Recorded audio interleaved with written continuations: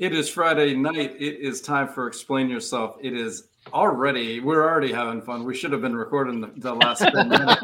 We got a crew tonight, but we're going to do something really crazy. Tonight, 74 years ago, my mom was born, and we've got an hour to wish Helen Joseph a happy birthday. So, Mom, I love you very much. It was great to hang out with you tonight. And that's why I am so late and made all of these poor guys wait for me to get everything ready. So I thank you, but it was from my mom. Happy birthday. Happy birthday, Justice Mom. So, Will, how are you, buddy? Doing all right. It's been an interesting week. We got snowed out today in Northwest Arkansas. I thought I lived in the South. Snow. I don't know what it's crazy. It was about 92 today in my part of Florida.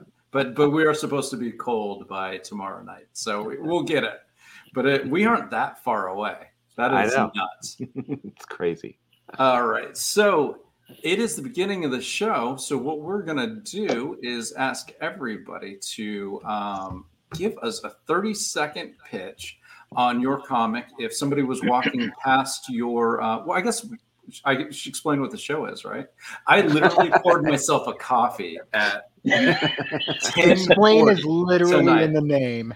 That's right. So Explain Yourself is the Kickstarter Roundtable. We've got people running current campaigns, and we're going to talk to them about those books, how they came to be, and kind of anything else about making comics, crowdfunding, pop culture, whatever it might be. So we always start off with a 30-second elevator pitch. So Nathan, if somebody was walking past your booth at a comic convention, what would you tell them as quick as you could to get them interested in Godslayers? Godslayers is a story of a group of heroes on a mission to resurrect a fallen enemy whose soul seeks redemption in order to help them destroy a demon he released on their world. My enemy is my friend because his enemy is shittier. Yes. All right. That's the saying I know. Yeah. I'm with you. All right. I'm just going in my screen. Joseph, what is Two-Eyed Tales? Two-Eyed Tales is a black and white horror anthology that's themed around the fear of being eaten alive. And it's in a magazine format like the old Warren Publishing creepy and eerie comics. Oh, beautiful. All right. That sells the stuff right there. All right. So do you prefer to be J. Michael? What do you prefer? Jay or Joe? Either one's fine. All right. Yeah. All right. I'll go with Jay. So Jay, how would you entice somebody to your booth walking past you at a comic convention? All right. Well, Morsels is a collection of 8 delectably bite-sized horror stories, so terrifying that you'll be screaming for more. Right. That's 8 seconds. You've got like 22 seconds to do whatever you want. You can dance. He's just making sure for the one floor pitch you got it done. Yeah, your work is cut out for you, Jeff. You've got to match or beat that. All right, so Magic Powder, I like to pitch it as it's Dungeons and Dragons meets The Wire. So basically, that's it. That's the way I usually pitch it. Or I say Gamora, but most people don't know the show Gamora, so I can't pitch it like that. But essentially, it's a fantasy world that's kind of like in modern times, and everything's somewhat peaceful throughout the world. All the, countries kind of work together. But in the city Thez, there's no law, so all the shady characters of this world come to Thez, and that's why the Magic Powder syndicates kind of run that town and stuff like that. So it's a little seedier than everywhere else on the planet. But that's Magic Powder. It's just, fantasy crime. Well, I like seedy, so let's dive into seedy. So, where did Magic Powder come from? Where did you first get the glimmer in your eye for this? It's story? funny because right where I'm at right now, because I'm at a friend's house that I used to live at, and I'm just over here hanging out right now. But I used to live here, and this is the bed I was sitting on when I came up with that idea. So yeah, I was sitting here. It was during the pandemic. Probably around January-ish of last year, so 2021. And I was sitting here watching Gomorrah, that show Gomorrah. So it's like an Italian mafia show, takes place in Naples, about the Camorra instead of like the La Cosa Nostra. It's a different mafia in Italy. And I was just watching that, and at the same time, like Fargo was on and stuff like that. I was like, there's all these great crime stories, but they all take place on Earth. So I'm like, I already can't, it's been done here. I got to come up with something new. And then I was thinking, like, what do people like? Lord of the Rings. Everyone likes Lord of the Rings. I was like, maybe I can mix that. And so that's really where it started. And then, the Dungeons and Dragons aspect of it. Like, I never played Dungeons and Dragons personally, but like I watch, all these shows like Community and stuff like that where it's mentioned. And, Freaks and Geeks, they have a Dungeons and Dragons episode. But like, yeah, so I've always been interested in it. And I played board games and stuff like that, but I just never had a RP crew like that.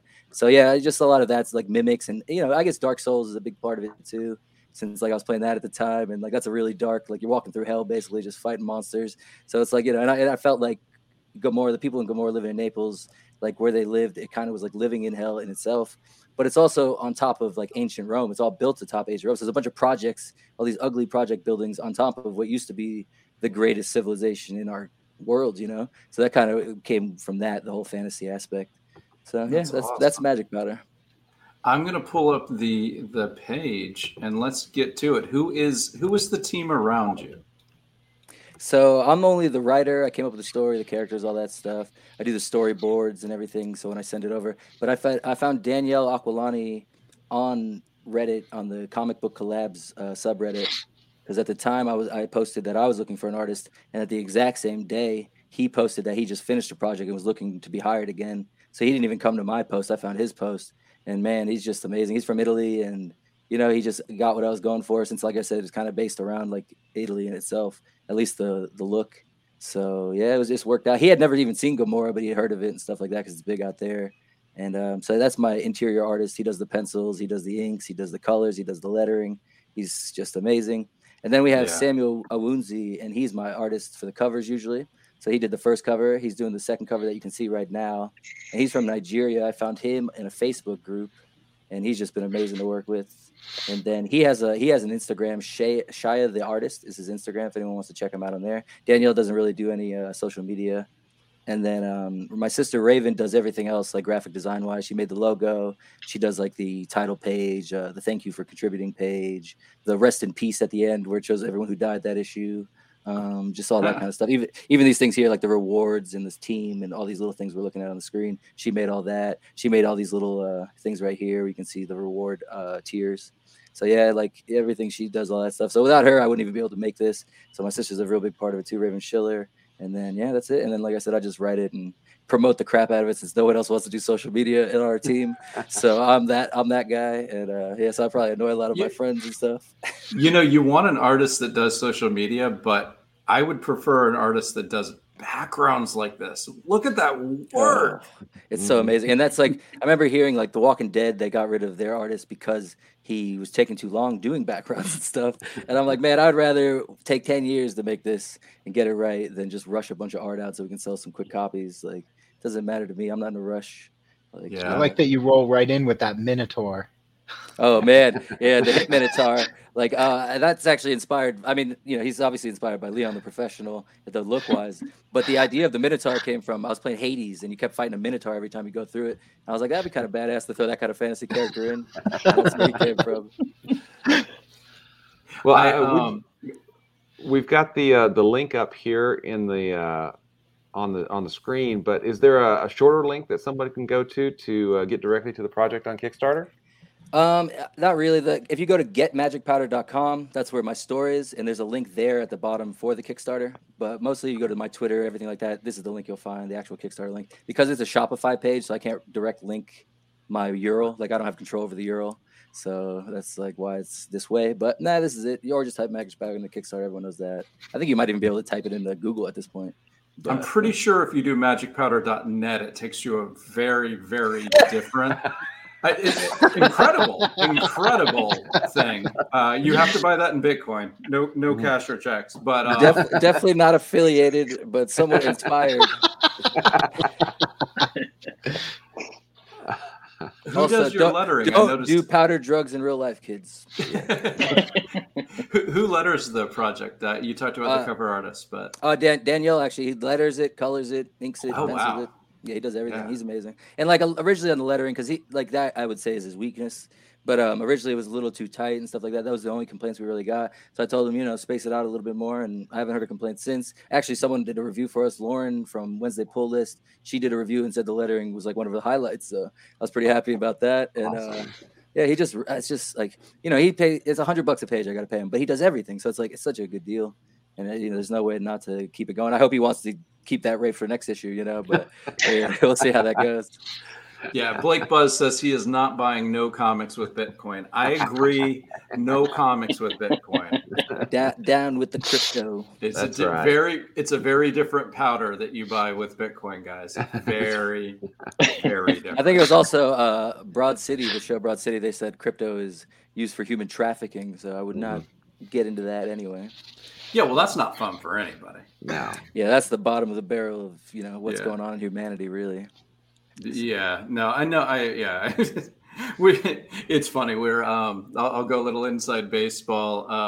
I'm personally haven't seen anything about crypto that entices me, that gets me excited. And the things that get me excited are on the more negative end, but I'm not smart enough to actually rail for against it. But somebody was really trying to convince me of it, and I was telling him no. And then we had somebody on. I'll leave him nameless. And right before the show, he's like, "And I can announce the NFTs." And I was like, "Maybe not," because we want this to be very. I just want this to be a positive thing. I'm not here to shoot down anybody else's ideas, but I'm also not here to push things that I think might destroy the world. So, and then the person who was trying to tell me NFTs were good started putting in the chat, and I was just like, delete. Like, yeah. I don't want to argue with anybody because we're all making our own decisions, but no. Buy drugs with Bitcoin, no comics, and no human trafficking. That's right. Nope. That is my. And with all the ODs going on with that fentanyl stuff, don't even buy the drugs, honestly. Yeah. Do you know that's about 2 miles from me? No, I did not know that. Today the spring breakers that got it, my parents were woken up by the helicopters, so it's probably why the magic powder is on my mind, and I'd rather laugh than cry. So, yeah, because even speaking of like The Wire being an inspiration, like that's how the guy who played Omar, Michael Kenneth Williams, died. So it's like, yeah, man, and like everybody wants to have a good time, whatever, man. But if it's white powder, you don't know what it is. So I wouldn't try it if I were you. I agree. I agree. I just stick with comics. Stick with comics, exactly.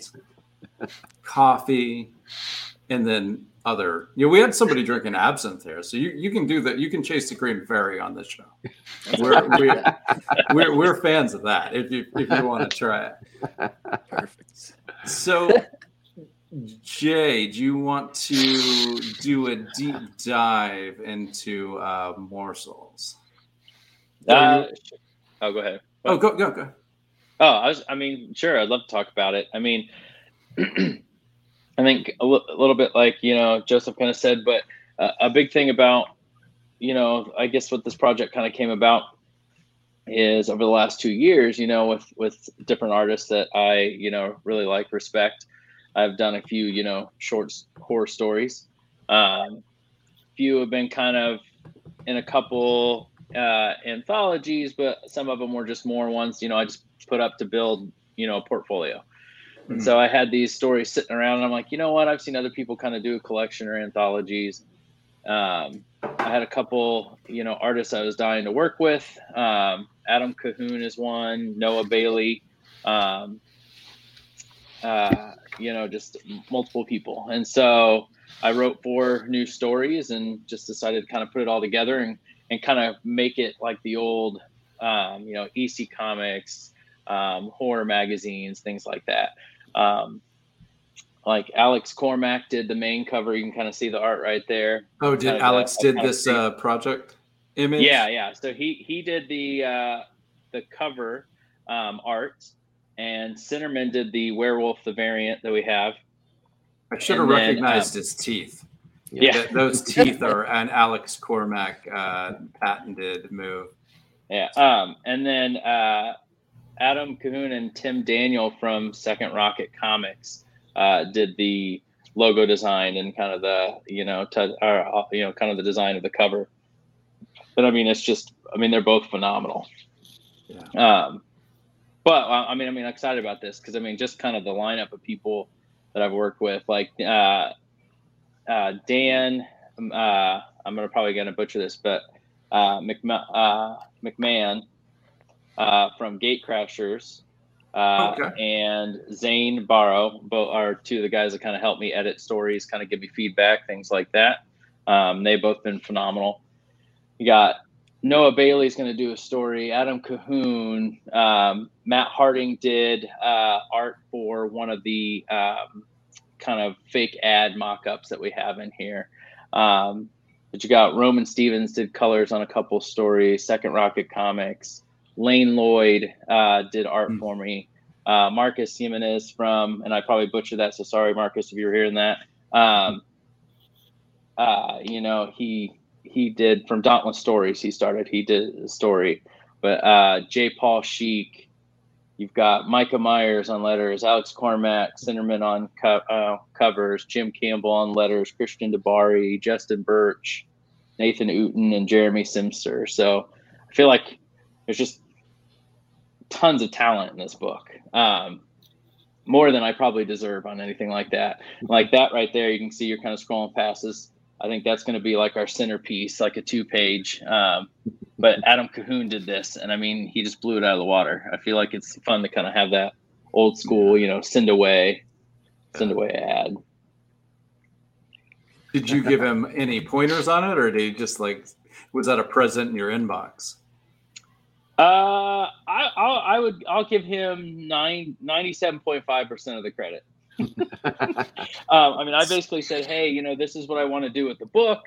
I think it would be fun to have these ads. I think it should be a mask send away. And so I did a really, really bad sketch out of kind of the basic format and what I was kind of thinking. I think I gave him a couple ideas for masks because I kind of have a couple fun Easter eggs in there for some, characters that I've liked in some other comics. And so, but other than that, I was like, hey, go nuts. And so, I mean, he did. That's gorgeous. Yeah. I like that picture right there. That's an interesting picture. Yeah.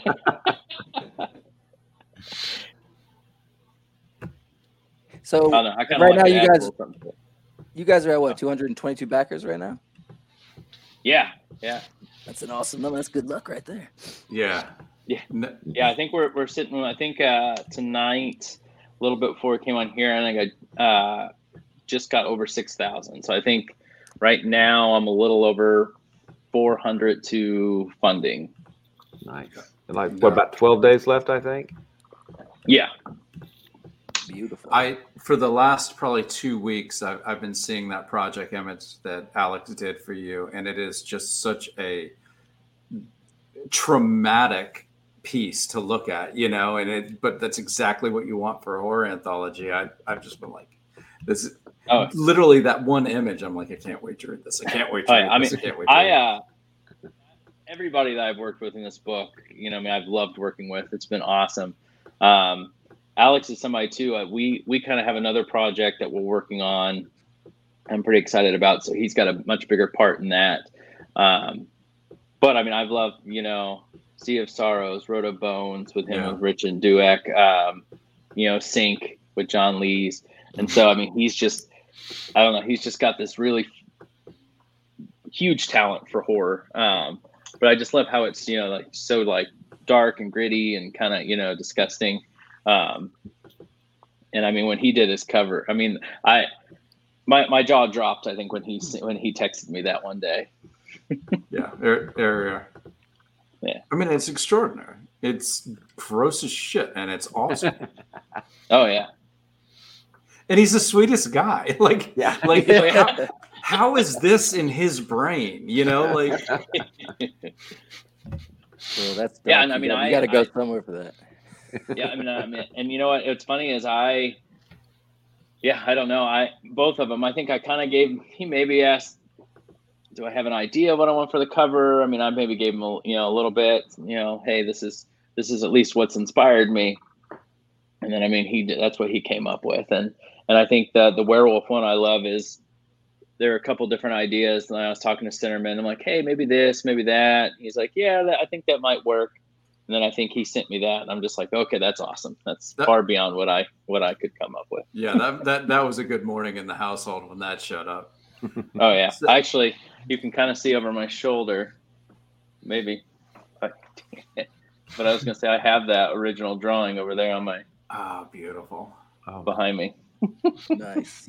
Yeah. So Blake Buzz says all the art I've seen for Morsels is a tasty fucking snack, and I agree. And Ignacio answered the question. He says, Alex, that's sweet because he does that art. He purges the demons. Yeah. So that's not bad. You can take that. That's a better outlet than some other things. That is true. Is there a possible Morsels 2 in the future, or is it just kind of is horror something that you kind of want to stake your tent to, or do you want to? What type of stuff do you like to do? Yeah, I've always liked the mashups. I mean, obviously got horror comedy. I don't know. It's just it's fun for me, and I feel like I have other ideas, and there's certain stories that I've done where I'm like, even if you look at Together Forever, like I had this basic idea in my head, and I'm like, oh, this is just, I don't know why there's just this really sad story in my head.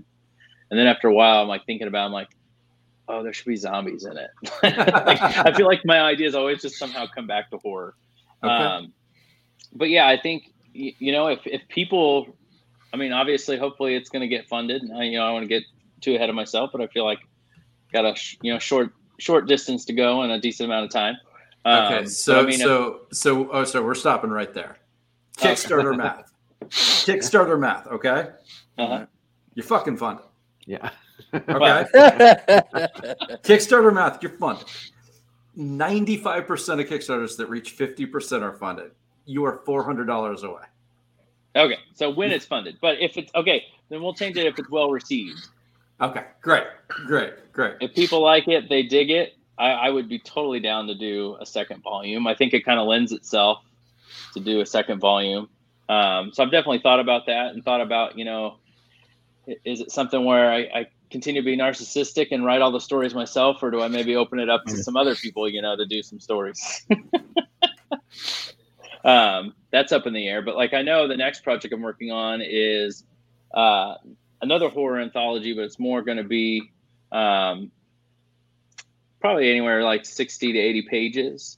But it's definitely more this feels more like Creep Show, just kind of like these kind of dark comedic twists and things like that, kind of bright colors. This other one I'm working with Alex on is more Tales from the Crypt, Tales from, the dark side, things like that, much darker. And just a trio of tales. And I'm pretty excited about that. I don't want to give too much away, but I feel like the hook or kind of the thread that holds them all together is kind of to me is kind of interesting. I haven't really seen it before, so pretty excited for that. And there'll be some gnarly stuff in it that Alex will be able to draw out. So awesome. All right. Well, we're in horror. I say we stay in horror. Joseph, Two-Eyed Tales. Let's go deep. Where did this one come from in that scary brain of yours? Because I read Dr. October, the Dr. Orange. Dr. Orange. Thank you. Yeah. And then your Prairie horror kids tale. Which one was that one? I was gonna go in today and do research, and no, I went to my mom's birthday party, so I didn't do shit. I apologize. Yeah, that's right. But those scary ass little kids you did. Yeah. Bless the children, and yes. that was scary. We put that on the first Two-Eyed Tales. So that's actually related to this one. There's an old comic we did in 17 called Bless the Children's 15-page horror story. It's like a frontier horror story. It's about this guy who gets.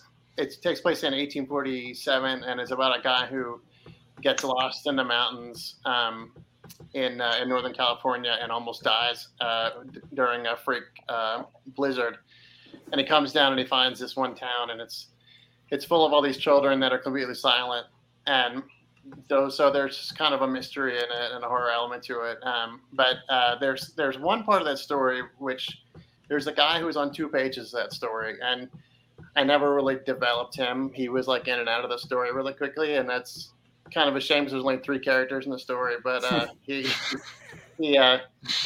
is a Northern Peyote Native American, and he says he's a traveling merchant, and he said he's been separated from his tribe for some reason. And so that was the story idea that I had, kind of like, this guy is like so interesting. I had to tell a story about how this happened and why he isn't with his tribe anymore. And that was kind of in my brain for a while, but I hadn't really done anything with it.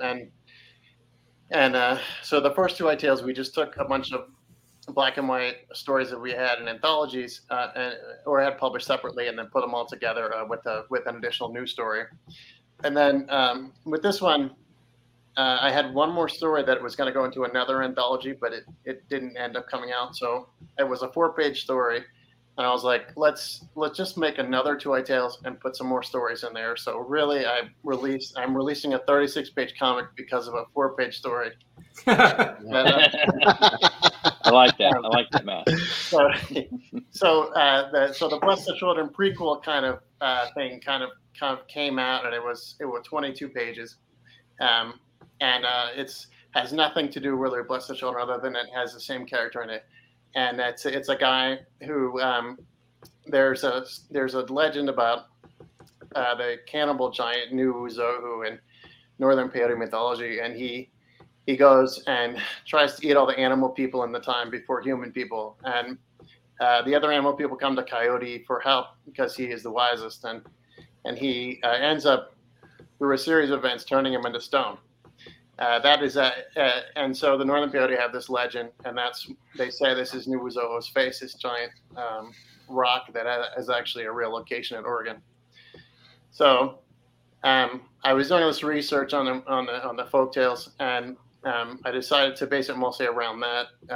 So this guy from the previous story, he finds out that a meteorite has struck Nuuzohu's face in the middle of winter, and his essence is seeping out, and all the nearby wildlife is now hungry for human flesh.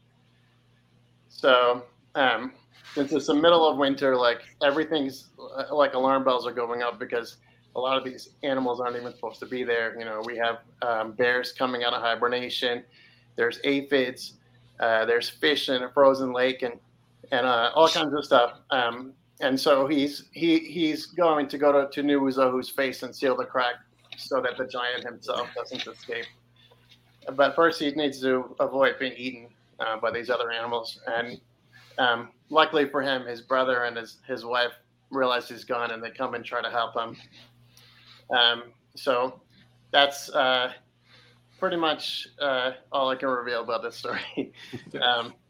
Is that the story that's in landscape? Yes, it's in landscape. Yeah.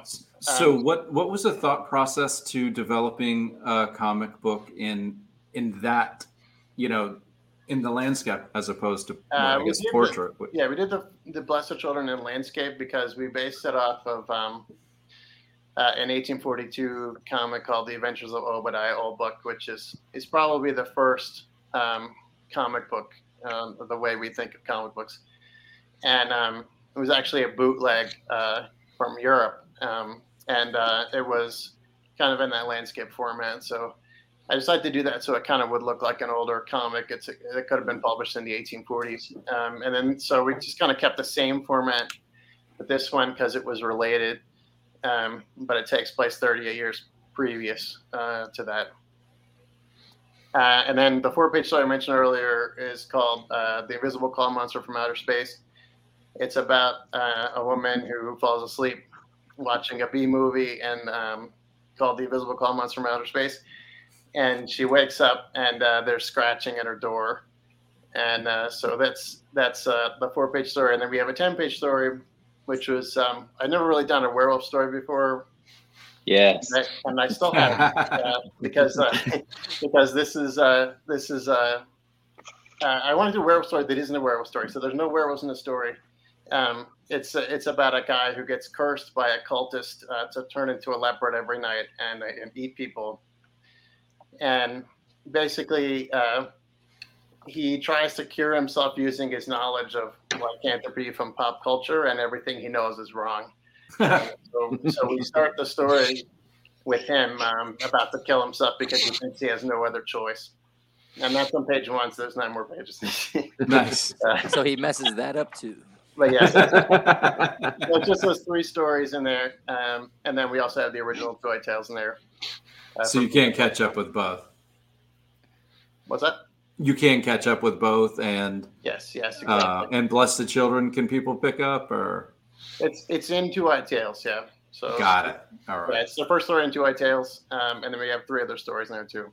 Okay. So it's 7 stories between the two books. Something like 80 pages almost. So, well, Will and I put extraordinary thought and creating themes for our shows. We do everything we can to make sure that we have horror anthologies and things that fit like this. Which meant when we reached out to you, you guys said that this Friday night would work out, and it is so crazy how often, without any actual effort on our part or skill, we come up with something that thematically works. We'll have 4 Cthulhu books or horror anthologies the same night. I mean, we've got werewolves and we've got minotaurs. Yeah, that's also how I came up with the theme. I wrote the stories first, and then I was like, I guess this is his theme, so. What's really crazy, I'm feeling pretty lucky to be on tonight because I've shared and or followed or all of you guys in the last 2 weeks or so. I think I shared Morsels on Facebook just a couple of days ago. I was watching you on Pop Anime, and Magic Powder I follow on Twitter all the time. So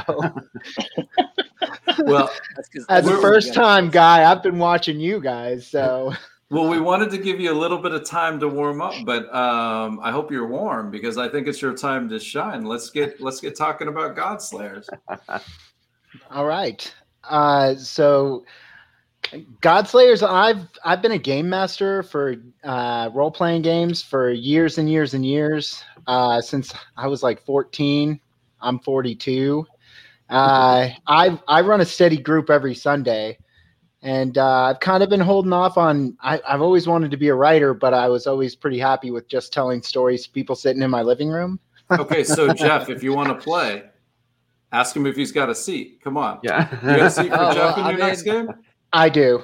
Okay. I do. All right. They might have to take you up on that. I run every Sunday from noon to between 6 and 8 o'clock at night. I live on the West Coast, but I have for years and years and years now. And my kids are grown up, and I wanted to do a comic book, and I kind of just jumped into it head first. I've been following Niobe comics for years and years, and in September I just decided that I wanted to make a comic book. I have an artist who's done group shots for me for my role-playing group. As Christmas presents or just for the heck of it. And I was just like, do you want to do a comic book? And he said, yeah. And I had an old script from an anime I wrote, and Godslayers was born from it. Mario, my artist, is awesome. He does the art, he does the lettering, he does the coloring. Everything's done by him. I storyboard and write it. Okay. Do you show him the storyboards or just use it to write your script? If you look down at the bottom, the author's gallery is one of my stretch goals with my ridiculously hilarious storyboards. Okay. So for me, this has been a heck of a journey. I've learned so much in such a short time, trying to learn what it was going to take to get my comic done, how the print the page layouts had to be for the printers. I mean, I launched before I really knew what I needed to do to promote. And so I keep diving headfirst in and learning as I go. And so I have an author's gallery that's got all my storyboards and kind of my journey through this. And it says it's 116 pages, but I want to add some. I'm probably going to add some notes back there. But my idea was I went into this headlong, and anybody else who might have an interest might like looking at my storyboards and scripts and seeing the process we followed and seeing if it might work for them. You know. Mm-hmm. Is this? Yeah. Yep. Man, this blows my stuff to shit, man. Yeah. Yeah. So Mario was just I wrote him. I have like a literal script, like a screenplay, and he was like, "Can you storyboard this for me?" Because he was born in Mexico City and lives in New York now. And he's like, just draw me a storyboard. And so that's what I did. I laid out the panels. I drew. I think I start out with stick figures and move slowly into silhouettes as I'm going. I mean, like I said, I went all in too. Like I have variant covers by Greg Bo Watson and Courtney Rose with coloring by I'm going to say Gwen. Her name's Gwenaëlle Dallegalt. I'm probably butchering it, but Gwen did the coloring for both of those covers. I have a total of 5 covers on my Kickstarter. Okay. Oh, wow. Yeah. So we did, the main cover is designed by me and drawn by Mario. We have a Greg Bo Watson cover. Yeah. We have a Greg Bo Watson cover, which is the orange Bella cover. That's colored by Gwenaëlle. And then we have another Mario Barraza cover, the 80s looking action movie cover, which is really cool. That's his own design. I told him I wanted a cover that he did all on his own, no layouts or anything by me, and that's what he came up with. And then we have the Courtney Rose cover, which is also colored by Gwenaëlle. And then I did a blank sketch cover for it. Oh, okay. And I wrote this as an anime, and I'm in love with the story. I'm already ready to do episode 2. Whether so, I mean, and I'm learning as I go. Well, I think a little bit every one of us has. It just depends on when you start. I mean, doing indie comics is leaping off and looking for a ledge. So I've been really lucky. I've had a super positive experience. Everyone's always really, really cool. They're willing to lend advice. And so I've run into some walls, but there are always walls where there's someone standing there to point me in the right direction and be like, "Hey, that's a wall, man."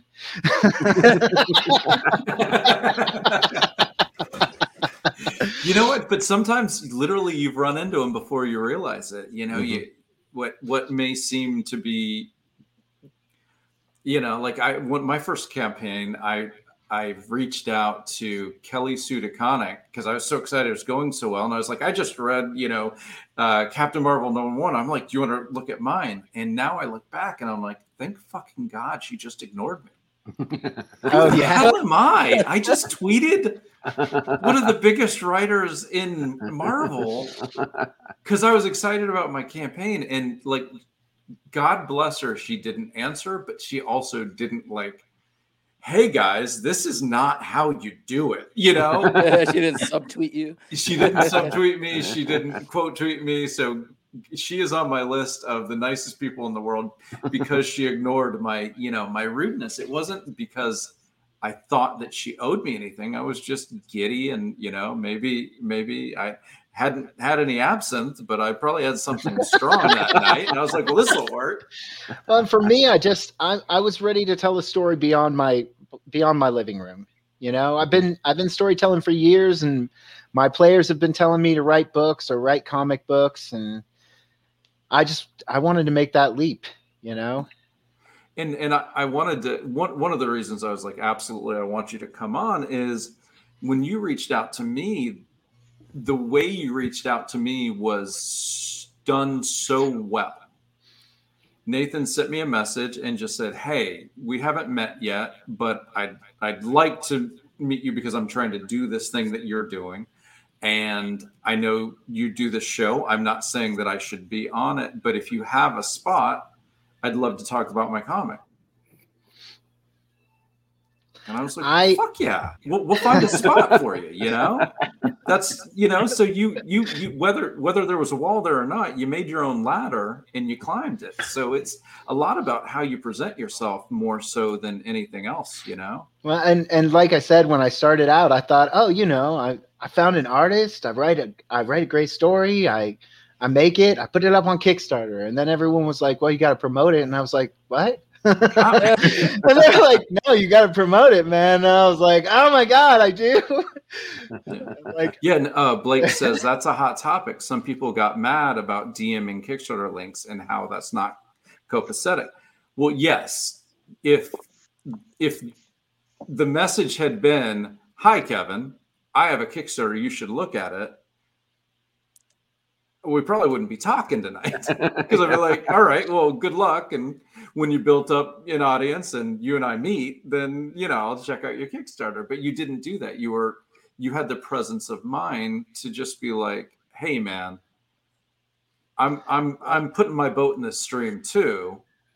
Well, and what's crazy is like I'm seeing you guys. Like I said, I've been sharing people's stuff. Like I shared Morsels the other day. I just watched Two-Eyed Tales on Pop Anime, and I'm nobody. Like, this is my first one.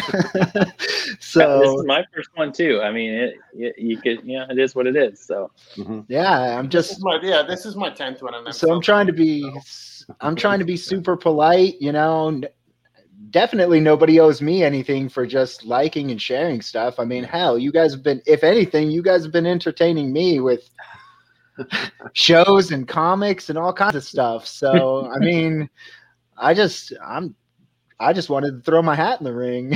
It's a great community. 80% of the community is so giving, so accepting, and so ready to help. And, when I still ask people a couple rungs above me, how can I help you and how can you help me? And a couple rungs, it's just years, it's just, if you stick around long enough, then people think that you know what you're doing. Something. We don't. And it's crazy because the community is so grateful too. Like, I find that on Facebook all the time, how grateful people are just to get a share. And I'm always like, for sure, like, don't even worry about it. I liked what I saw. Of course I'm going to share it, and it's been a super positive experience. It really has. Jay said that was it's your first Kickstarter as well, right? Yeah. So what have you guys doing your first Kickstarters? How has the experience been for both of you? Ooh, it's been eye-opening. I mean, I'm not gonna lie. I didn't really know what to expect. I feel like, especially the behind the scenes and the creation of everything. Like, I think I started about 2 to 3 months ago, and I feel like now, granted, I had to work on it kind of like piece by piece, but I wanted to make sure I got all my creative team in there, and kind of spotlighted each and one of them. I wanted everything to look professional, Easton DeVerna, he's done a couple Kickstarters. He does some great books. I mean, he's been huge in this process. He says that I haven't, but I'm sure I've kind of annoyed him enough with my questions. But I mean, he could have easily said, "Hey, figure it out." I had to figure it out. But instead, he's like, "Heck yeah!" I had a phone call with me. "Hey, yeah, this is what I've done. This is here's my suggestions." So I think the creation of it was eye opening, and I'm not gonna lie, I feel like you see so many of these campaigns pop up, and it's like, oh, funded in 20 minutes, funded in a day, funded in 12 hours, funded in this. And you're like, you're like, oh my God, this is gonna be awesome. This is great. Yeah. This could happen to me. This could be it. And then you're like, go. I said go.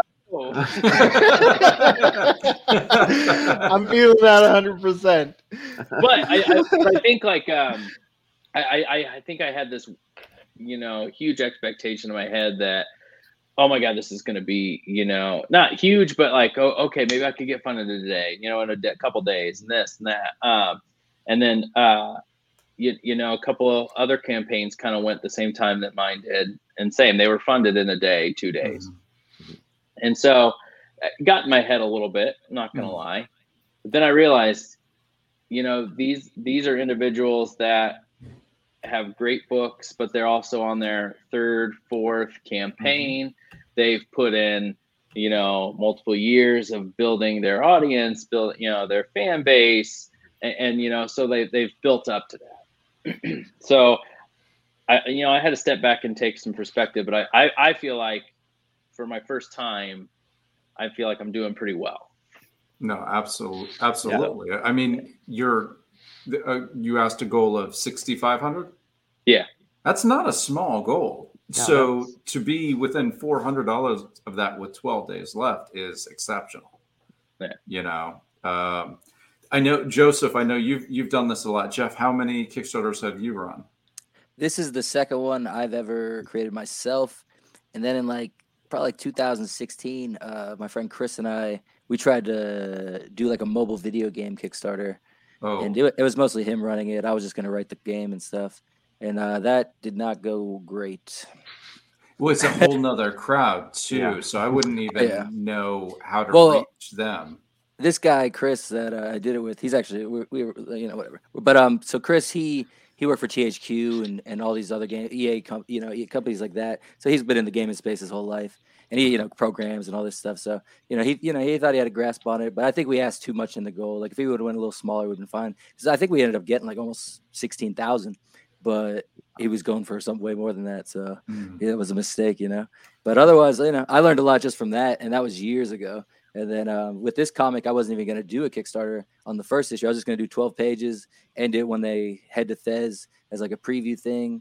And then I posted like probably the first page, and it got really good reactions. So I was like, I don't know, maybe I will do a Kickstarter. And it's gone pretty good. So I think my first campaign, it took about 3 weeks to get the funded to $3,000. And we sat at $3,023 for like 3 days. And all I could think of was, can you go backwards? Like, can I lose this funding? Can that happen? Yeah, you can. And you can. And if, you'll get funded probably, Jay, you'll probably get funded right here in quote unquote, the dead zone. Mm-hmm. And so you have that, but then you have that last 48 hours where you get a lot of, a lot of energy on the campaign again. But even when you get funded, the fear doesn't actually go away. The fear is with you. Well, the fear is with you at all times in comic creation, to be honest. Well, what kind of kills me is same thing. There's little things that I think have played, kind of plagued my anxiety in this because, I know we're getting in the dead zone. I know there's an area. I've talked with other creators. They're like, hey, you're going to have a day or two where you don't get anything. Don't worry about it. And so, I'm out there, tweeting, trying to go. And I'm like, all right, hey, you know what? I started thinking, all right, 5 backers in a day. That's the goal. If I don't hit it, okay, but 5 backers, I feel like that's doable. And so I think 2 of the days it was like, all right, we got 1 backer. This is great. Oh, wait, I just went backwards 2 backers. Shit. So then it's like, no. And then the next day it's like, all right, brush it off. Let's do it again. And the same. I think it was like, all right, we got 2 backers. And we just lost 2 backers. It's like, so then when all the stuff I did, I'm like, well, by the end of the day, I'm just right where I was at the beginning of the day. You know what? If your nose is above water, you're not drowning. So, you're doing great. So Jeff, you're halfway through with what, 22 days? Yeah, we got 22 days left. Oh, you just popped up. You just moved on my screen to 1920. Whoa! Oh yeah. That actually has happened during the show. Yeah, I noticed that too. So we have 106 backers now. We've been going That's for the a week. explain yourself bump, buddy. That's right. Yeah, you know it. We knew it existed. But but yeah, so we're going for 3,500. Last time I went for 1,600, and like you said, it took about 3 weeks maybe. This time we got over 1,600 in 3 days, so that was pretty cool. It was just the first weekend. I tried to do like a free sticker gimmick for the first weekend, thinking that might drive some people. So I saw another guy who I don't really, but I saw another campaign. And they did a really cool, like little, first night or first 2 days, like, backer thing. I was like, that's a genius. I mean, I can't do something as cool as them, but I'm like, a sticker will do, I think. And so that helped. And then, right now, like you said, we got the bump today. But actually, like when I went to bed last night, or I guess this morning, technically, I was over 100. I was at 100 backers, I think. And then I woke up today. It was like 102. And then it was like 1. So like, yeah, today's been a really good day, even before that. And then the 106 now with you guys. So we're over 1,900. Very excited about that. I think we got to 2,800 last time, so we got to beat that this time. But yeah, I think we will, because I think having the first issue as add-ons and stuff like that helps a lot, because people who didn't get in on the first time and things like that.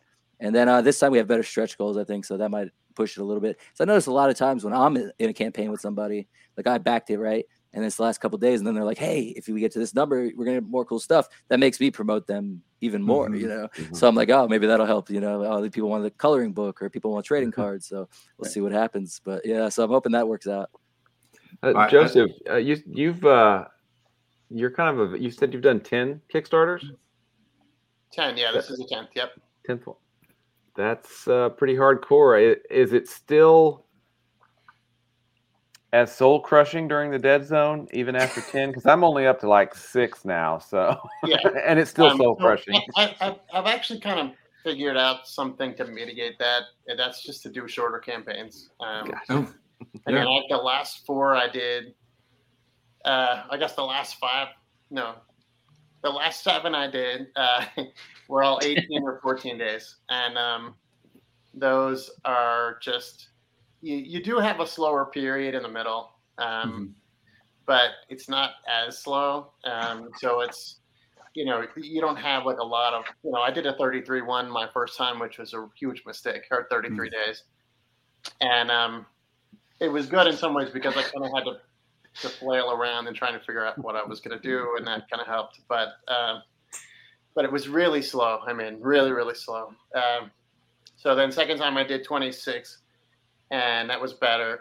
Third one I did 25, and then I did a 14. And I love doing the 14-day ones. If you got a really low goal, you can just kind of, you're not necessarily trying to blow it out of the water. Just say like, hey, I got a $600 or $700 or $800, and that's all I need. Do 14 days and it gets done. And then I kind of settled into 18, which I did for all of the last 4 Dracula books. And then this one I gave it 21 because I felt a little bit unsure about Two Eyed Tales as kind of a brand. So the first one we did was we only had 70 backers. We did fun, but it wasn't like a huge success. This one I set the goal almost 4 times higher than the original one. So. It kind of has to do better, or else it's not fun. So I'm looking at about $330 more in 3 days. So I think we can probably get that. It's going to be close, but I think we can do it. I think all the previous 9 I'd funded by now at this point in the campaign. I think the latest we ever funded was 4 days left. So this is gonna be the one where I mastered the goal and the timing exactly right. Hopefully, that's the way I'm looking at it. So,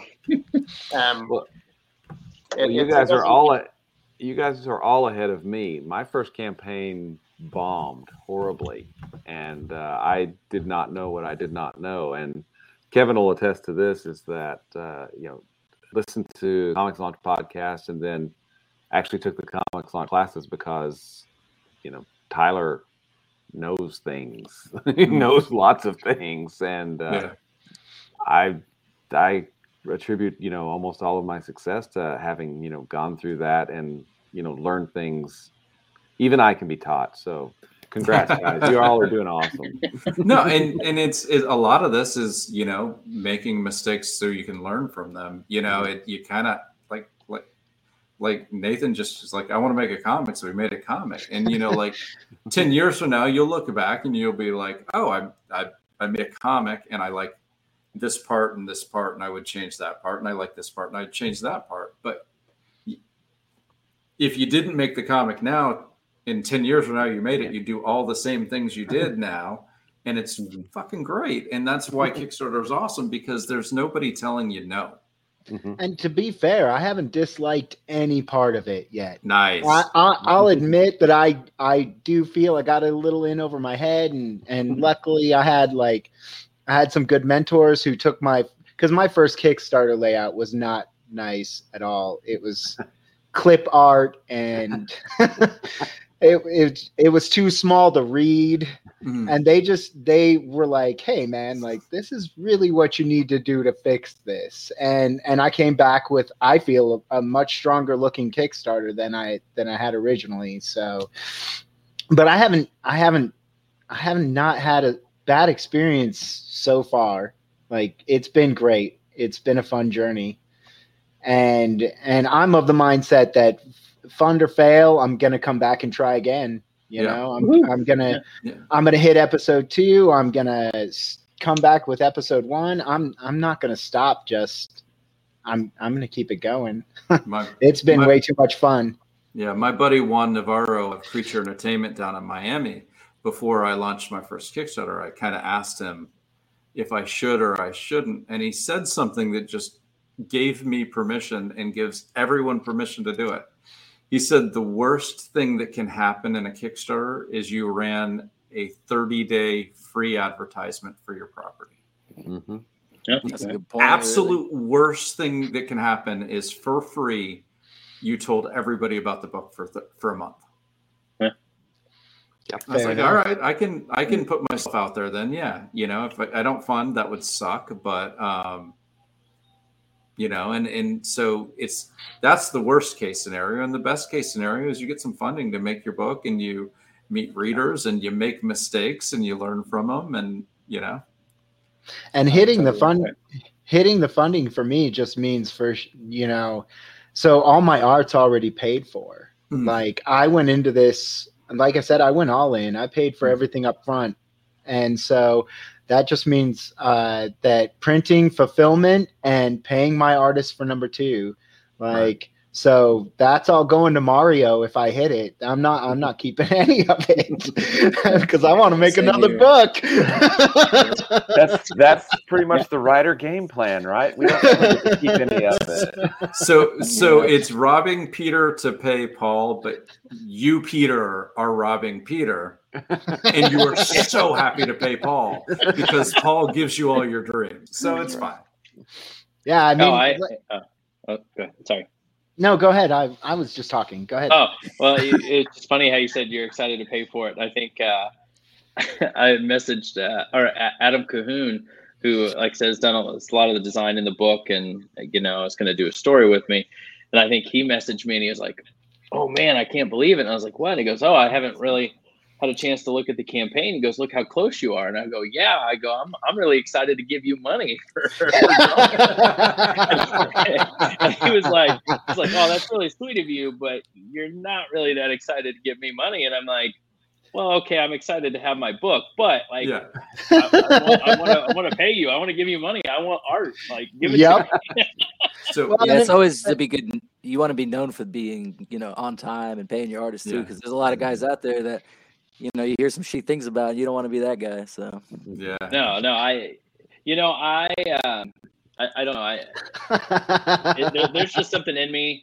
I want to make sure everybody gets their dues. I'm not going to say I'm perfect at it. Have there been times where maybe there's somebody that I haven't attributed? And and like I said, I think everybody has a learning curve, because there's been times where I'm like, if I've done a story, putting it out there, it's like, all right, artist, yes, artist is right there with me. Mm-hmm. But then like somebody, then you'll hear people talking like, oh yeah, you should really credit your letterer. And I'm like, shit, why didn't I think of that? Like, of course like, there's always somebody you're like, oh God, gotta give them their That's credit. why you're lucky if I your worry about that artist all is the your time. colorer or is your letterer. That's all right. Yes, Same I have here. a couple stories that's been real nice. Yeah. I mean, Yeah, it's just that's the way to do it. Is just just if you can, just get the whole thing done before the Kickstarter. The only thing we have to do is the backer draw-ins.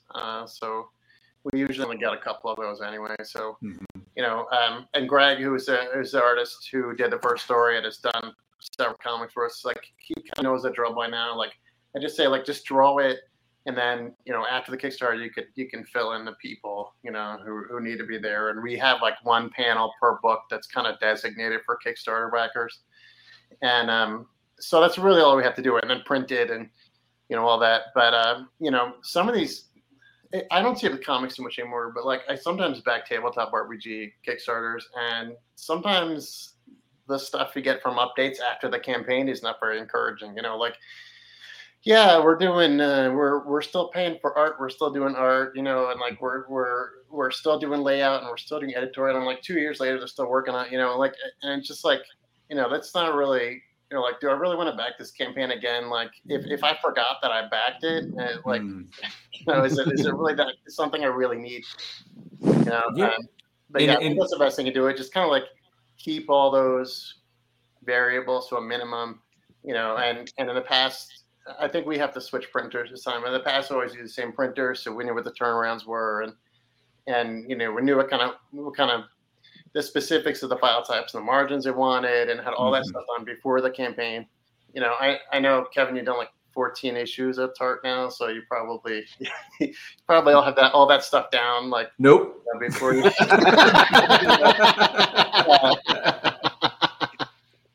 We have really awesome letterers that do all of that nice stuff. Yeah. No, I mean, because it's like probably 3 to 5 months between each one. Sometimes we get to 3 and it's like glorious, and sometimes it's 5, and I'm not very technically proficient, so it's a relearning every time for me, because it's just not my language. But I do have very patient printers, very good. DC Hopkins is an amazing letterer, and my artist Ludo is a great guy. So yeah, I just got, you guys do that thing you guys do and make the book look good, and I'll talk about it, and get way too much credit for the book because everybody else does, makes it beautiful and good. I was gonna say my least favorite part of Kickstarter, bar none, is when Ludo will get a commission or a page. So he'll send me the artwork, and for like 3 to 6 weeks, depending on how long I need to wait for the comics, I own this artwork. It's in my home. You gotta protect it and stuff. It's mine. It's his precious. And then I have to. You don't want to give it away. I have to release it to the person who rightfully owns it. But it's like I could just go in the room and look at this for 3 weeks, and now I've got to say goodbye. So those are bittersweet. It's like sending a kid off to college. You know it's going where it needs to go, but you kind of want it still stuck in the house. Yeah, it's such a weird thing, because like I think about this comic as done. Like, I'm like, I did this comic, we paid for it, we did the art, we did lettering, I've already done the commentary pages for the deluxe edition, like done everything for it. We just have to print it. But like for the people who are backing, they have not seen most of it. So, and now I'm already thinking about what the next one's going to be, and to me, I'm like, I'm done with it. It's so great, but then you have to fund it and everything else. So you're always kind of thinking in the future from what the readers are thinking. So it's just a really weird mindset you're in. And with the art thing, man, like the comic book is a good move for me, because before that I had a tendency to just like throw my money at artists. Like I said, Mario was doing images for me for my role-playing stuff. I love Facebook artists. There was a girl who named on Facebook, Cyril Faney, who did like this epic image of one of my role-playing characters and his wife for me. I'm already looking for artists to do a second title comic book, and have paid probably way too much for concept art looking for an artist. So I mean, it's something I'm super passionate about. I don't have any artistic talent. You saw my author's gallery. Dude, it was better than everyone else here. What are you talking about? Oh yeah. But I love that aspect of it, that how the just bringing what I have in my head to life, and that's one of the great things about working with Mario so far is we have this, like, there's this wavelength between us. I mean, I know that I have those storyboards, but what he turns it into it's like he pulled it out of my brain and just put it down on paper. I really love it. So it's been a crazy fun project. You guys are talking about magic powder and drugs and all that in the beginning, but I feel like there's no other, and maybe it's just me as a writer, whatever. But like getting new art in my inbox is like a better high than anything else. Yeah, I was gonna say, because Nathan was saying about paying all these guys, but it's like, I mean, I'm the audience, really. Like, if the comic's good to me, then I don't even care what anyone else thinks, because like I want to read this damn comic book. I want to create this world. I want to get as far as I can with the series. So it's like, even if just say, like you said, I got to pay the artist myself. So I'll go get a shitty job and pay this guy and do what I got to do. But the artists are not getting paid what their labor actually deserves either. I get such a deal.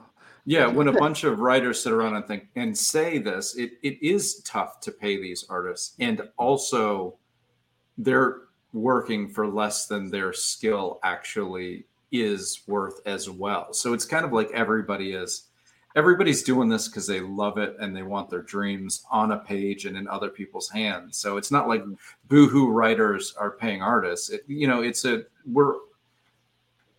The artists are giving us deals too. I'm happy to be paying artists because, like Jeff said, it's like Christmas. When I get art, I'm just like, well, what I even feel like is, and maybe kind of doing this with, before Morsels became Morsels, or that, more cohesive ideas. I feel like having to pay them made me a better writer, and I had to be more economical with what I was writing. I think, and what I maybe want to trick myself into thinking is, any of the artists I've ever worked with so far, like if I've written a script, I'm like, hey, I really want you to do this.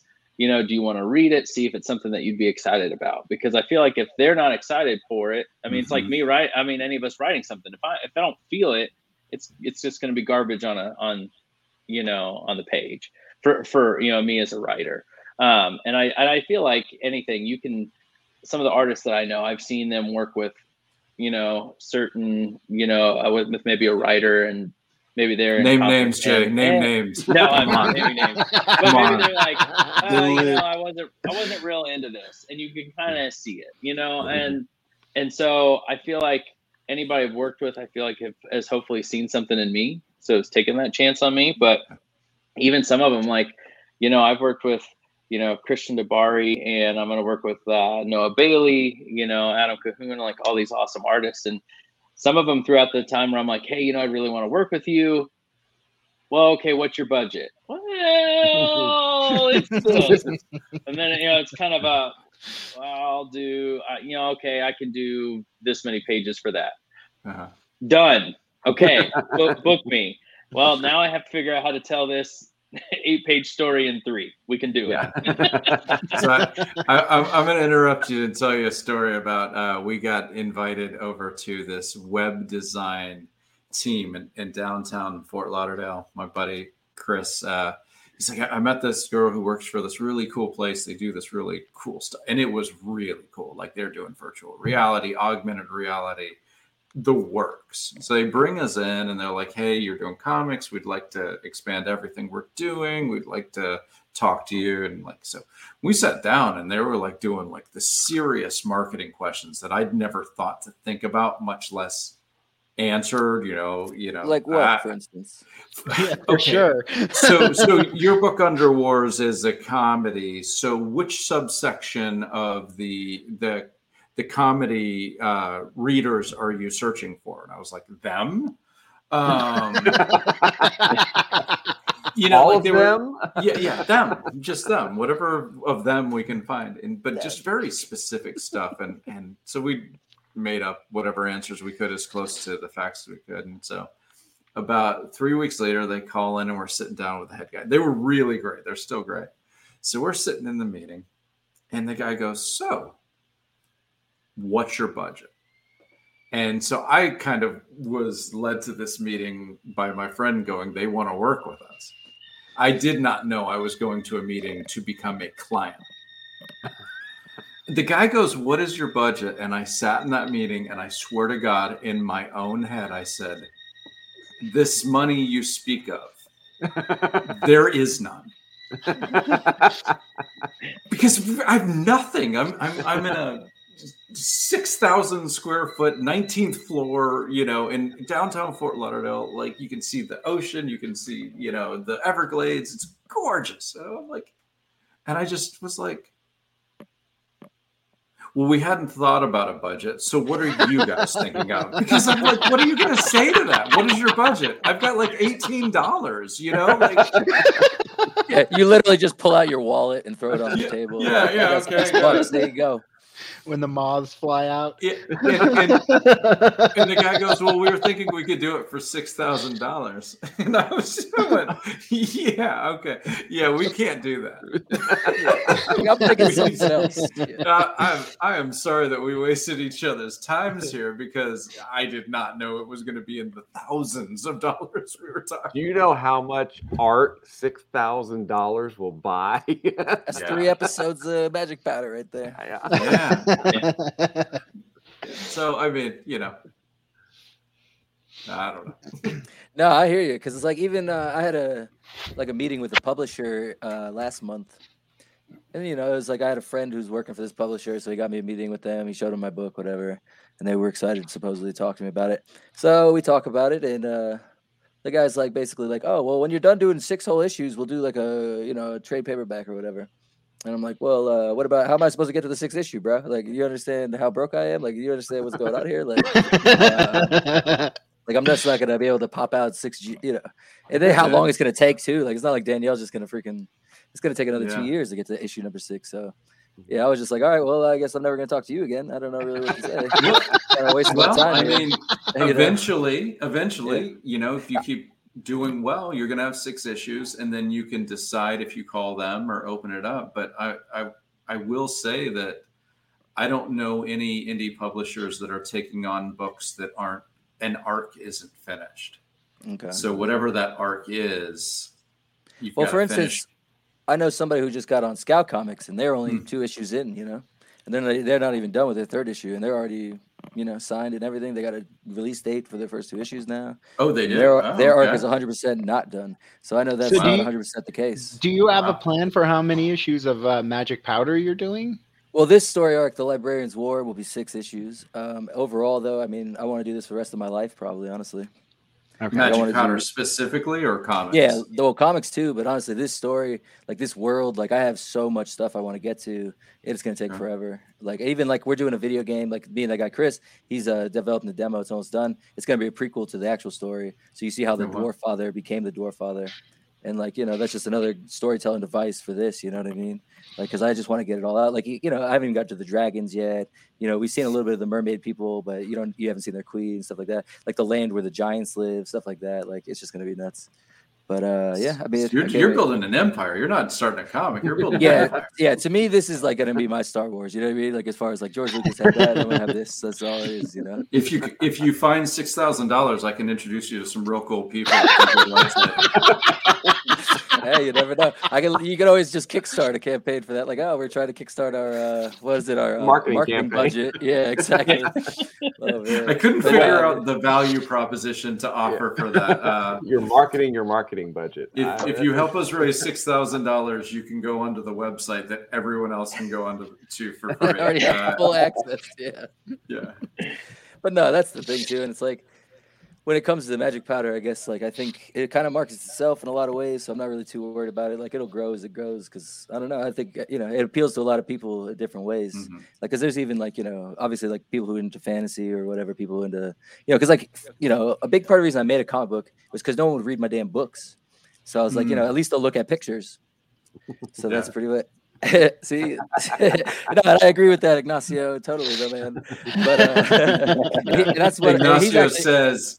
Ignacio says you have a sweet IP, Jeff, and you can surely make 6 issues with magic powder. I definitely think so. And that's somebody who's actually, purchased from my website and got a physical copy and everything. Like Ignacio's the man, so I believe in him because he says that to me. Like I know he believes in it, and that's cool. It's just, but like I agree with a lot of the things that everyone's saying here, though, where it's you got to pay your artists if you want to keep this going, so you got to make money. And Blake says, "Shit, I'll introduce you to a bunch of people for $6,000." Nice. Oh, shout out to Blake's dog also coming out of the hospital today. Shout out to that. Yeah. Good job, Blake. Use the wheels and give it a lot more happiness. Absolutely. And Blake, we'll talk later, okay? Yeah. But yeah, so what I'm thinking now though, so for Magic Power number 3, I already done alternate covers, and I've done, now we're trying stickers and stuff like that. But like, what's the craziest addition to one of your guys' campaigns besides like a comic book or a print or something like that you would do? Someone did like an action figure for that Trakovi Kickstarter campaign, and he said it kind of cost him a little bit more than he expected and stuff like that. But that's freaking cool to have a toy for your comic. I was told people thought it was nuts. I was doing a T-shirt. Yeah, and see, my one friend told me to do T-shirts, and I was like, I don't want to do T-shirts because I don't want to do sizes. You know what I mean? I want one size fits all for everybody because I don't want to. So take into account though, like I'm doing a T-shirt because I paid for that. I paid for a cover that putting that on everything, and I want it on something. I was like, if we don't hit $7,000 and send people T-shirts, I'm still making me one. I'm getting it. I did 2 T-shirts and haven't done it anymore. I had one idea, but then I realized it went against the rules of Kickstarter because, of course, it wasn't me like looking in, as close as I probably should have the first time around. Like homebrew or something? No, I wish. No, but I came up, my thought was to one of the artists I was going to have a commission, but if we hit a certain stretch goal, then there was going to be like almost like a Willy Wonka golden ticket. And I was going to put like, I'm going to put this in one book for, somebody, and, you get to win this commission. But then I was looking at it, it's like, oh, you can't do any raffles and shit. And I was like, well, I know they're going to end up dinging me. And I was like, no, okay. It's not worth your campaign getting suspended right in the middle. I have seen campaigns do things like giveaways, raffles, etc. It all happens outside of the Kickstarter platform within the Kickstarter campaign, either emails outside. I did. It's not worth the risk, in my personal opinion. And like part of me was like, oh, this would be a cool idea, because I mean, it's but no. And then I was like, nope, not gonna work. I'm not gonna. You guys continue. I'm gonna go find one real cool one that somebody did. So here's one of my questions. Another one. Now I'm forgetting what it was. What the heck was I going to say? My bad. I did temporary stickers and temporary tattoos for first for Crossover Division 1, and I did minifigs. Those were just cool as hell, man. It sounds awesome. So the artist I work with, Mario, he suggested doing minifigs, but I couldn't figure out how to go about getting them. So. There's a guy who makes them. Justin, I think the main thing with that is that there's a guy I know who actually does them in every campaign. But if you want to contact and give it to you, I try to avoid that stuff myself because I'm trying to prioritize just like getting it fulfilled, But I did do for Dr. Orange, we did an actual like real high quality latex Halloween mask. And there was and it was handmade by this guy who works at Halloween Horror Nights in Orlando. Like outside of his regular job duties, he just sort of did it for us, and we didn't have a lot of takers on it because it was really expensive. But there is one out there somewhere. So I thought that was awesome. It was like a really cool prop. Like if you're doing photos or a video. And it was a Halloween themed thing, so we had it like in August, September when people are trying to get ready for Halloween, and we have like a skeleton put it on, and I had a video where my kids put it on and danced around, and you know, so it was like really cool to do. And I think, I've seen people do action figure. There's a guy who does Mego figure, like Mego stuff figures. A guy who's more traditional. Yeah, like the classics. One who does mini figures.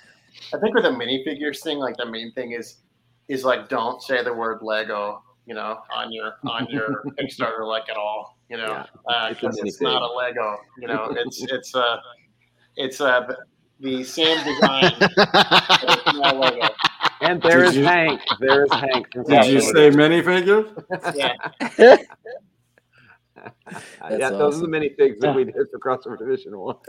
Those are so awesome, man. Yeah, I want some Magic Powder but toys I think bad. if you're going to do people like surprises and stuff, I think the best way to do it is just to say nothing about it. Like when you mail them the package, just slip something in there, And that's what I do. I have like a bunch of indie comics that I don't really need anymore. And I feel like I can kind of help out the indie comics community by just kind of giving people free ones. And it's never like my stuff. It's like something else that I backed. And if people usually don't do it for like lower tiers, because then it can affect your shipping a lot. But if somebody's already gotten like 4 or 5 or 12 or 13 comics from you, just like slip something else in there and say nothing about it, and then it kind of keeps people from talking to each other about it too, because somebody might have gotten a trade and somebody might have gotten a floppy, and and at least people then will like sort of appreciate it, and then it's not on Kickstarter's radar of being like a contest or anything, Yeah. So here's a question I have: do any of you guys ship internationally? Yeah. And how much does that cost usually? Because when I go to the post So office, shipping one comic book costs $25 to $30 anywhere else in the world. Yeah. Basically, I think what I did is the suggestion I had gotten from Easton is that like when I first did it, everything was United States, but I've had some people like either message me on Kickstarter or on Twitter. They're like, "Oh, you don't ship here," and I said, "Hey, I'm okay with it, but this is what I'm getting for shipping." And it's like, if this is a $20 book, I feel awful that you're basically buying 2 books just to ship it. Same here. But I mean, they were like, "Yeah, I want it open." So I was like, "Okay." So then I just kind of opened them as it's been asked. Mm-hmm. Yeah, no, people will pay that. I mean, that's why I always say I think I'll ship it anywhere, and I'll just set the shipping cost accordingly. Some people will want to pay it.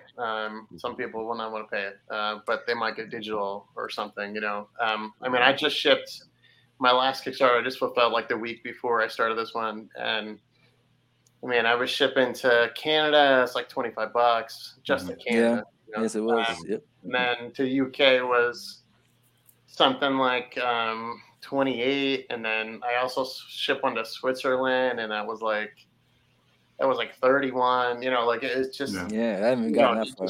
I was lucky I didn't have to ship anything to Australia this time. I've had to do it before.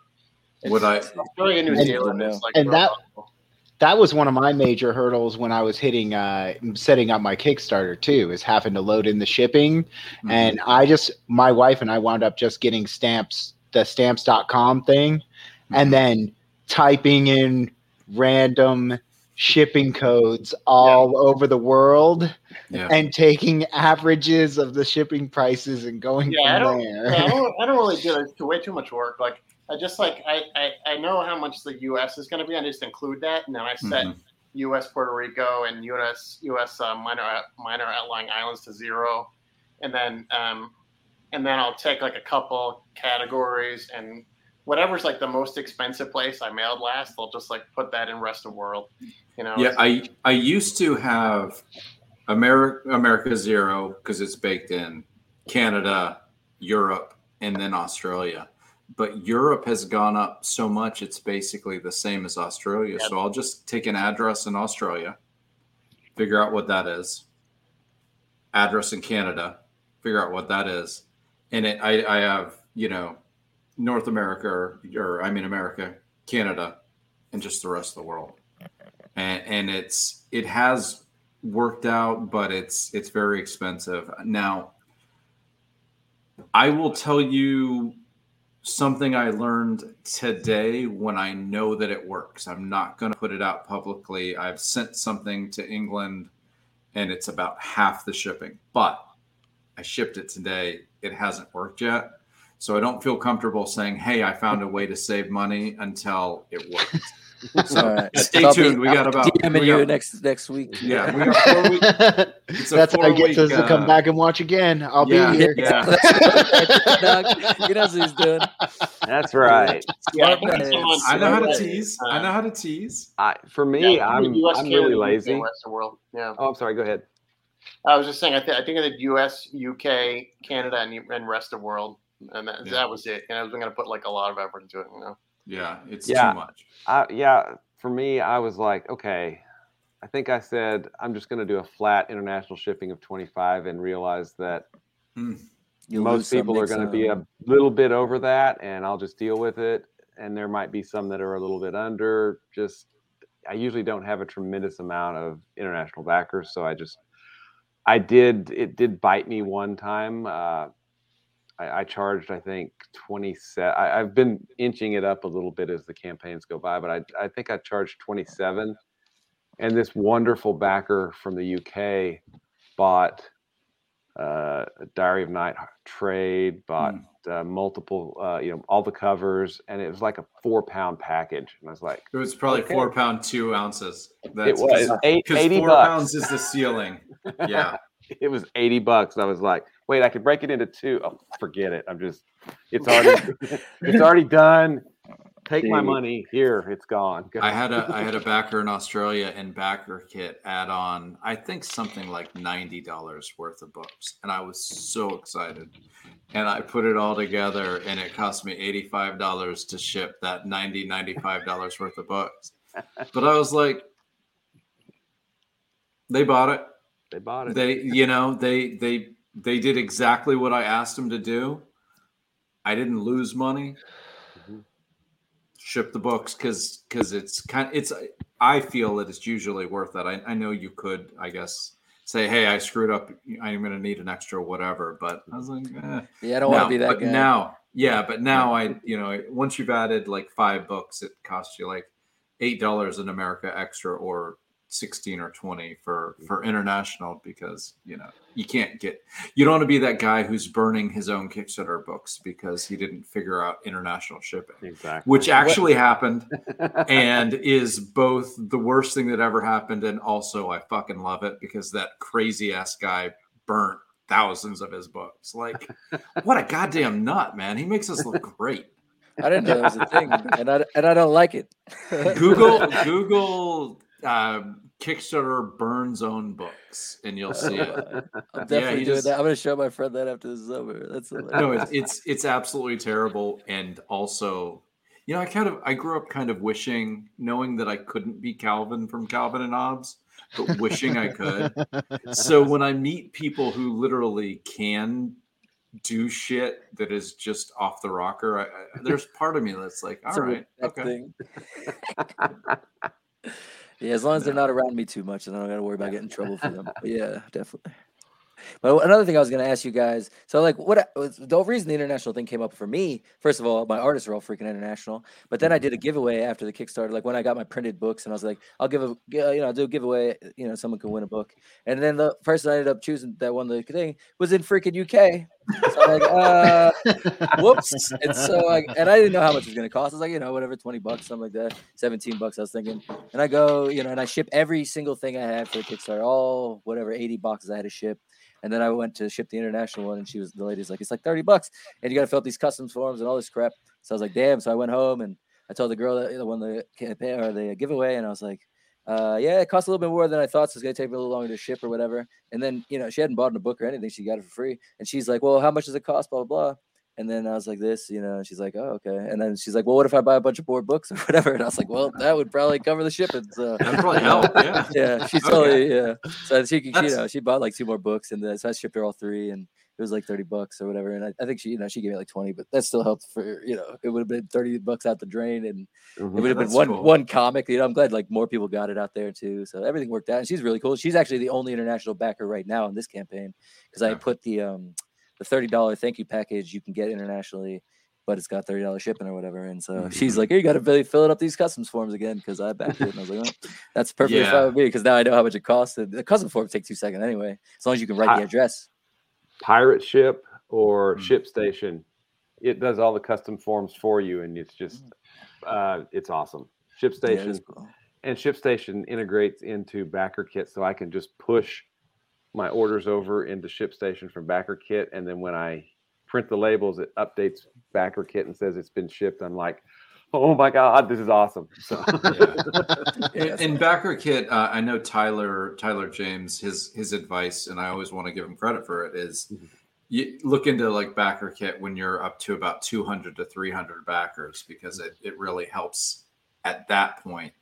But less than 200 backers, you can probably save the money and do it on your own. But I have such horrible handwriting, Jeff, that moving to the software to just do my customs was the greatest thing that happened, because I'd be writing, and then I'd be like, I can't read this. So check this out. First of all, I have chicken scratch handwriting. I write left-handed. I'm a mess. I think too fast to even write the words down. You know what I mean? It is what it is. But like, so I go to do the 80 packages at the post office, and it finishes up. The lady goes, "This is the first time I didn't have to check the address on anything." With the, so I was like, damn. So I was pretty impressed with myself that day. I'm not gonna lie. All right. Because like you said, my handwriting sucks. So, and not only that, but I didn't write any of the addresses down wrong, or I even had to look up a couple, like, just to make sure. And like, yeah, it worked out really well. But like, so with BackerKit, how does that even work? Do you have to, like, your campaign has to reach a certain goal before they'll even take you on, or how does that even work? No, it's just, it makes more financial sense once you hit about 200 backers. Although I'm going to disagree with Kevin because, he's just wrong. But what the fuck's new?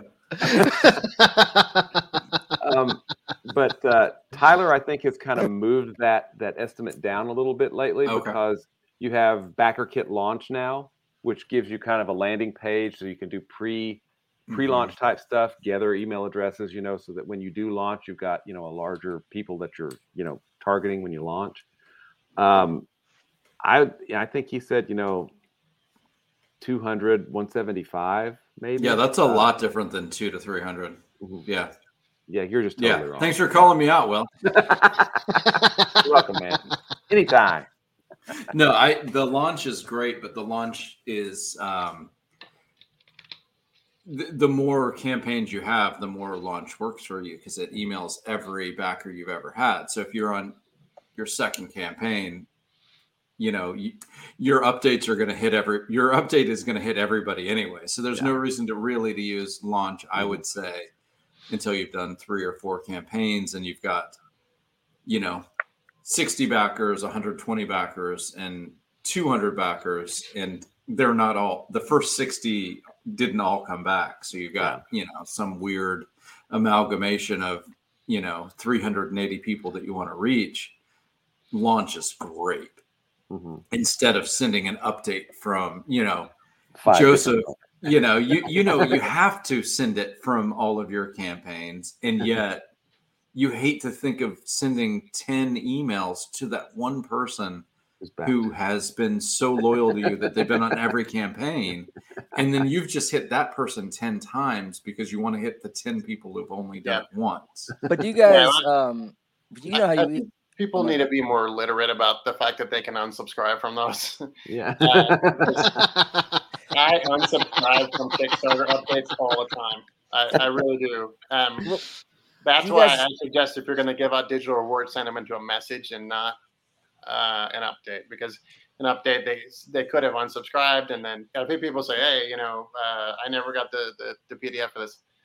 Even if they got a message, they might say that, but if it's in an update, maybe they weren't subscribed to the update, whatever. I unsubscribe from so many, and it's not personal. Like I know I've backed almost 500 Kickstarters, and I know when somebody's doing a new one at this point. Like I don't need. Yeah, you're following. So what I was gonna say though, like I got all the emails of every backer I had, just have them in an email list now. And then anytime someone buys something off my site, I get the email, I put it in the list. So it's like, I use the update from the first Kickstarter to tell everyone the new Kickstarter was coming out. But I also just emailed that whole email list and was like, in case you guys don't get the updates, check it out. And, that was my alternative there. And then once the new campaign had launched, I told the first campaign people that this would be the last update ever on that, And so if you want more, come on down. I'm not going to bother you anymore on this fucking thing. So. Yeah, it's a good reason to have a mailing list too, because that's people who want to be there and who have decided, yes, I'm going to sign up for the mailing list. Yeah, they're not going to stay there forever necessarily, but like at least they have to opt in, for the updates. I think a lot of people don't realize that they don't have to get those emails. Yeah. Well, the other thing, to be honest, I didn't even know that. So. Yeah. The thing I like about BackerKit too is the pre-order store. So that you can, there's always going to be credit cards that didn't come through. So you can still contact the people via Kickstarter and have them, maybe try to update their credit card if they still want to try to purchase it. But two, you have a storefront where until you lock orders and say no more orders, anybody, you can just direct them to there and they can keep coming. I mean, I've done it for I think this is my second BackerKit one, and it's always more than paid for itself. It's pretty awesome. What I do with my updates is a bit like Jeff, except I do my last 3 campaigns. So I retire a campaign every time I launch a new one. So, once I was doing Tart 6, I didn't do, the first 3 campaigns or whatever it is, but I just kind of retire them. So you're going to get 3 updates from me if you've backed the last 3 campaigns. Plus, if you're on my email list, you're going to get the 4th. But you do change your updates up a little bit, though. You'll put different covers for different things. I've seen you do that, which it makes it more interesting. Sometimes I'll just and it's just one. Just copy and paste one photo. It's just one. I copy and paste the wording, and I might choose a different image. It's nothing big, but it's something just for the poor bastard. I mean, Will notices it. 3 emails. I have no life though, so there you go. Yeah, join the club, baby boy. I mean, that's how it is. This is what being a writer is, my man. That's the problem with the last couple of days. That's why I'm not even home right now. Like, I went out to have a couple drinks, and I haven't even got home in 2 days. Like, I that is slept. A couple drinks, dude. Yeah, well, because we came back from bowling, and I was on, I was hanging out. My one friend, it's that bowling buzz, man. You get that bowling buzz. Bowling buzz. You wait, because like you say, I don't do shit, and then Wednesday is the bowling league, so that's the only time I'm even freaking social, especially with all this pandemic shit. So yeah, man, you freaking, you come back and you got a little, you still got adrenaline. You want to do something. So I was like, all right, I'll come over here. So we went to the bar at 2:00. Then we got out of there about 8:00. We're like, let's go bowling again. 9 a.m. Santa Fe opened. So we went bowling again yesterday, and that was it. Then we came home. We had some bets. We made like $300 on the freaking sports bet because the Rangers gave up a lot of goals early on, so that worked out really well. Even though they should have won, whatever. But and then I finally got some sleep last night, so here I am. But I was gonna Uber home, but I was like, no, I don't want to miss the podcast. So I'll just wait. All right. Well, we're glad you didn't, because it's been a blast. But it is 12:38 Eastern Standard Time. We're almost up to 2 hours. So, Will, I think you got away with not having to do the. I have one too, man. So hold on. You're gonna do it next week because I'm not. You know what, guys? This show was too good. You guys were too much fun. I'm not showing up next week. Wait, I thought it was the 25th you weren't showing up for. It's next week? It's 18th. I'm not showing up next week. Okay. My kid has spring break. We're driving somewhere, and there will probably not be Wi-Fi. So, and I plan to have a bowling buzz on. That sounds good.